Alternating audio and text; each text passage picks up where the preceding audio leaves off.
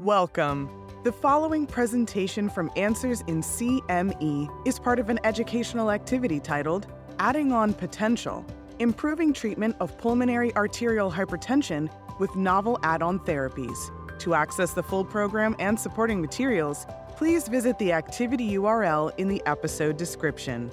This activity is supported through an independent educational grant from Merck & Company, Incorporated, Rahway, New Jersey, USA.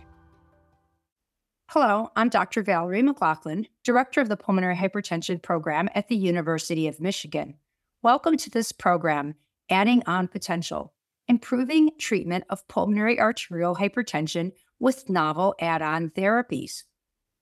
In this session, let's review the guideline-recommended treatment sequencing and why there's a need for therapies with a novel mechanism of action.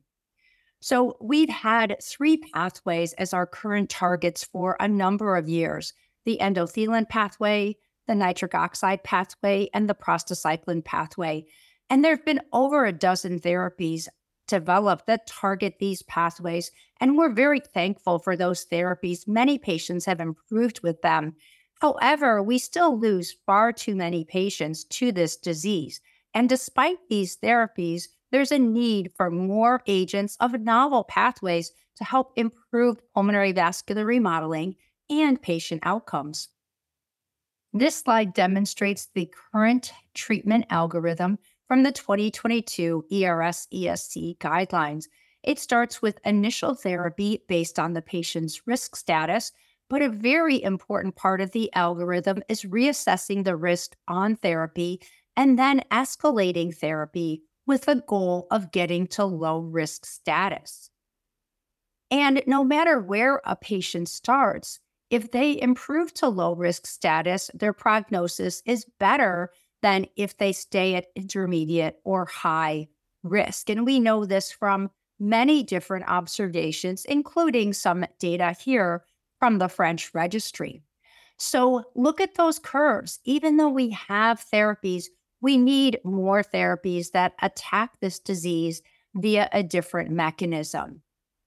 And there's an agent that's recently been studied, sotatercept, that is a first-in-class fusion protein that targets a new pathway. It acts as an activin signaling inhibitor, and the goal here is to rebalance the growth-inhibiting and pro-apoptotic signaling. And this drug is currently under FDA review.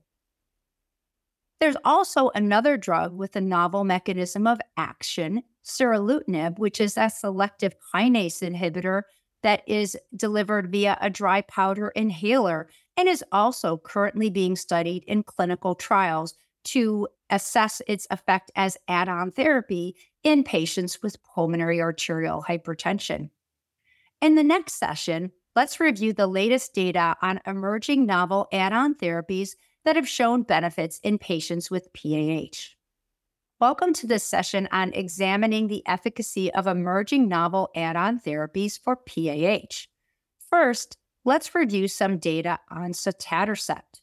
So sotatercept has been studied in the phase 3 STELLAR study, which was a randomized double-blind placebo-controlled study of sotatercept in addition to standard therapy in patients with pulmonary arterial hypertension. The primary endpoint of this study, as is typical in many PAH studies, was 6-minute hall walk. And as you can see on this slide, the 6-minute hall walk improved by about 40 meters in patients on active therapy with sotatercept, and it was relatively unchanged in patients taking placebo. But one of the things that I think is most remarkable about the STELLAR study is that there were 9 secondary endpoints, and the first 8 were hit. The secondary endpoint, the first secondary endpoint, was multi-component improvement, and this was demonstrated by having an improvement in 3 components: hall walk, biomarkers, and functional class, and a higher proportion of patients in the active therapy group hit that. There were also a number of secondary endpoints looking at hemodynamics, biomarkers, functional class, and the very important, really meaningful endpoint of time to clinical worsening was also hit in the sotatercept studies. There was more recently a paper published looking at some of the hemodynamic and echo parameters that were measured in the STELLAR study, and there were many important improvements there. In terms of hemodynamics, this drug works primarily by lowering mean pulmonary artery pressure, about a 14 millimeter reduction in mean pulmonary artery pressure in the active therapy group. There were also improvements in PA compliance, RV work, and mean right atrial pressure. There was an improvement in NT-proBNP, and there were improvement in a number of echo parameters, including the ratio of TAPC over systolic pulmonary artery pressure. So some very meaningful echo and hemodynamic data has been derived from the STELLAR study as well. Recently, the phase 2 study of seralutinib has been presented in abstract form, and this hit its primary endpoint of pulmonary vascular resistance, and that improvement in pulmonary vascular resistance was more substantial in the sicker patients, in the functional class 3 patients.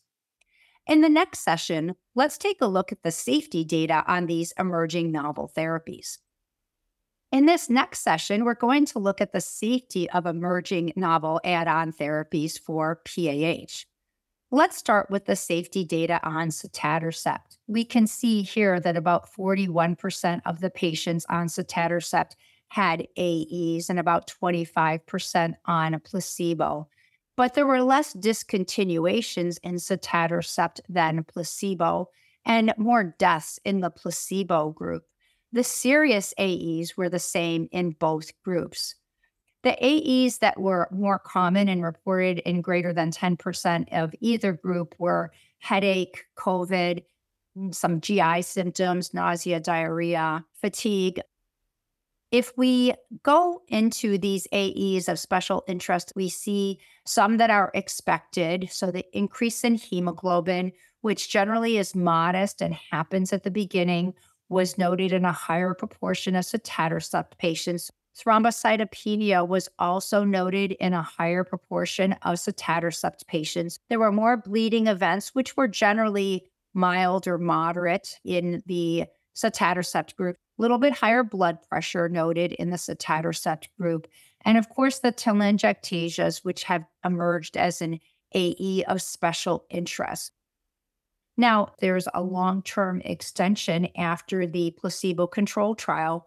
This is primarily to gather safety data. Notably, there's now a 23% rate of telangiectasias in the extension trial as of this report, that none were serious, and 12% who developed this AE during prior trial. And there have been a couple of dose holds and dose reductions due to telangiectasias. So it's really important to keep the eye on telangiectasias. And of course, in the clinical trial, we just see the skin, but it's important to be aware that telangiectasias could potentially form anywhere based on the mechanism of action of that drug. And we'll continue to learn about that as we have more experience with sotatercept. This is the safety data that was presented on the TORREY study. So again, a large proportion of patients have adverse effects. There were more study discontinuations in the seralutinib group, more SAEs. Of course, because this is an inhaled agent and inhaled placebo, there was a high proportion of cough. In the next session, let's take a look at patients who may benefit from these emerging agents as they become available. So in our next session, let's take a look at some of the patients who might be eligible for these therapies, and let's start with sotatercept. So this demonstrates the background characteristics of the patients enrolled in the phase 3 trial. And I think it's important to remember that all of our novel therapies, they're being studied in patients who are currently being treated with standard of care therapy. It was a little bit younger than many of our other trials, so an average age around 48, an 8 to 9 year time since diagnosis of pulmonary arterial hypertension. As we commonly see, they were mostly idiopathic. They were primarily functional class 2 and 3 patients and highly pretreated. About 40% of them were on prostacyclin infusion therapy, and about 60% of patients were on triple therapy. So I think this reflects the patient population that we see today. If and when it becomes commercially available, we need to think about this drug in patients who are already on background therapy and still have room to improve. In the Tory trial, similarly, it was a prevalent population with a long duration of disease, a mean age of about 48 to 49, about 8 years since diagnosis. Nearly half of the patients were idiopathic, almost all functional class 2 and 3 patients. Over half of the patients were on 3 background therapies. And again, over 40% were on parenteral therapies. So a highly pretreated population. And as we think about these agents, if they get approved, we also need to think about the reality of care. So sotatercept is a subcutaneous injection that is given every 21 days, and seralutinib is inhaled twice daily. And these patients are on many therapies already, so we need to think about the medication burden, the cost of these therapies, and the side effects. We need to balance symptoms of disease with side effects of the medication. And we also need to consider short-term benefits and long-term benefits. The short-term benefits really are the patient feeling better, but some of our long-term benefits are improving risk status so that patients live longer and do better over time. So there will be a lot of crucial conversations and shared decision-making that we'll have to have with patients as these therapies become available. In the next session, let's review some practical considerations that should be taken into account to optimize outcomes for patients with PAH. Let's review why it's important to have a multidisciplinary approach for the management of patients with PAH. It certainly is a complex disease. This slide is from the ESC/ERS guidelines, and it really highlights the different roles of providers in the core team and the extended team. Usually this is managed by a cardiologist or pulmonologist, but I can't emphasize the importance of having nurse coordinators as well as nurse practitioners who really help us manage the patients. In many cases, social workers and care managers are required. Research coordinators, a study nurse, data manager are required for some of the trials that we do. And of course, cardiac surgeons are required when we think about things like pulmonary endarterectomy or transplant or ECMO. And we certainly do a lot of work with our interventional radiologists and cardiologists.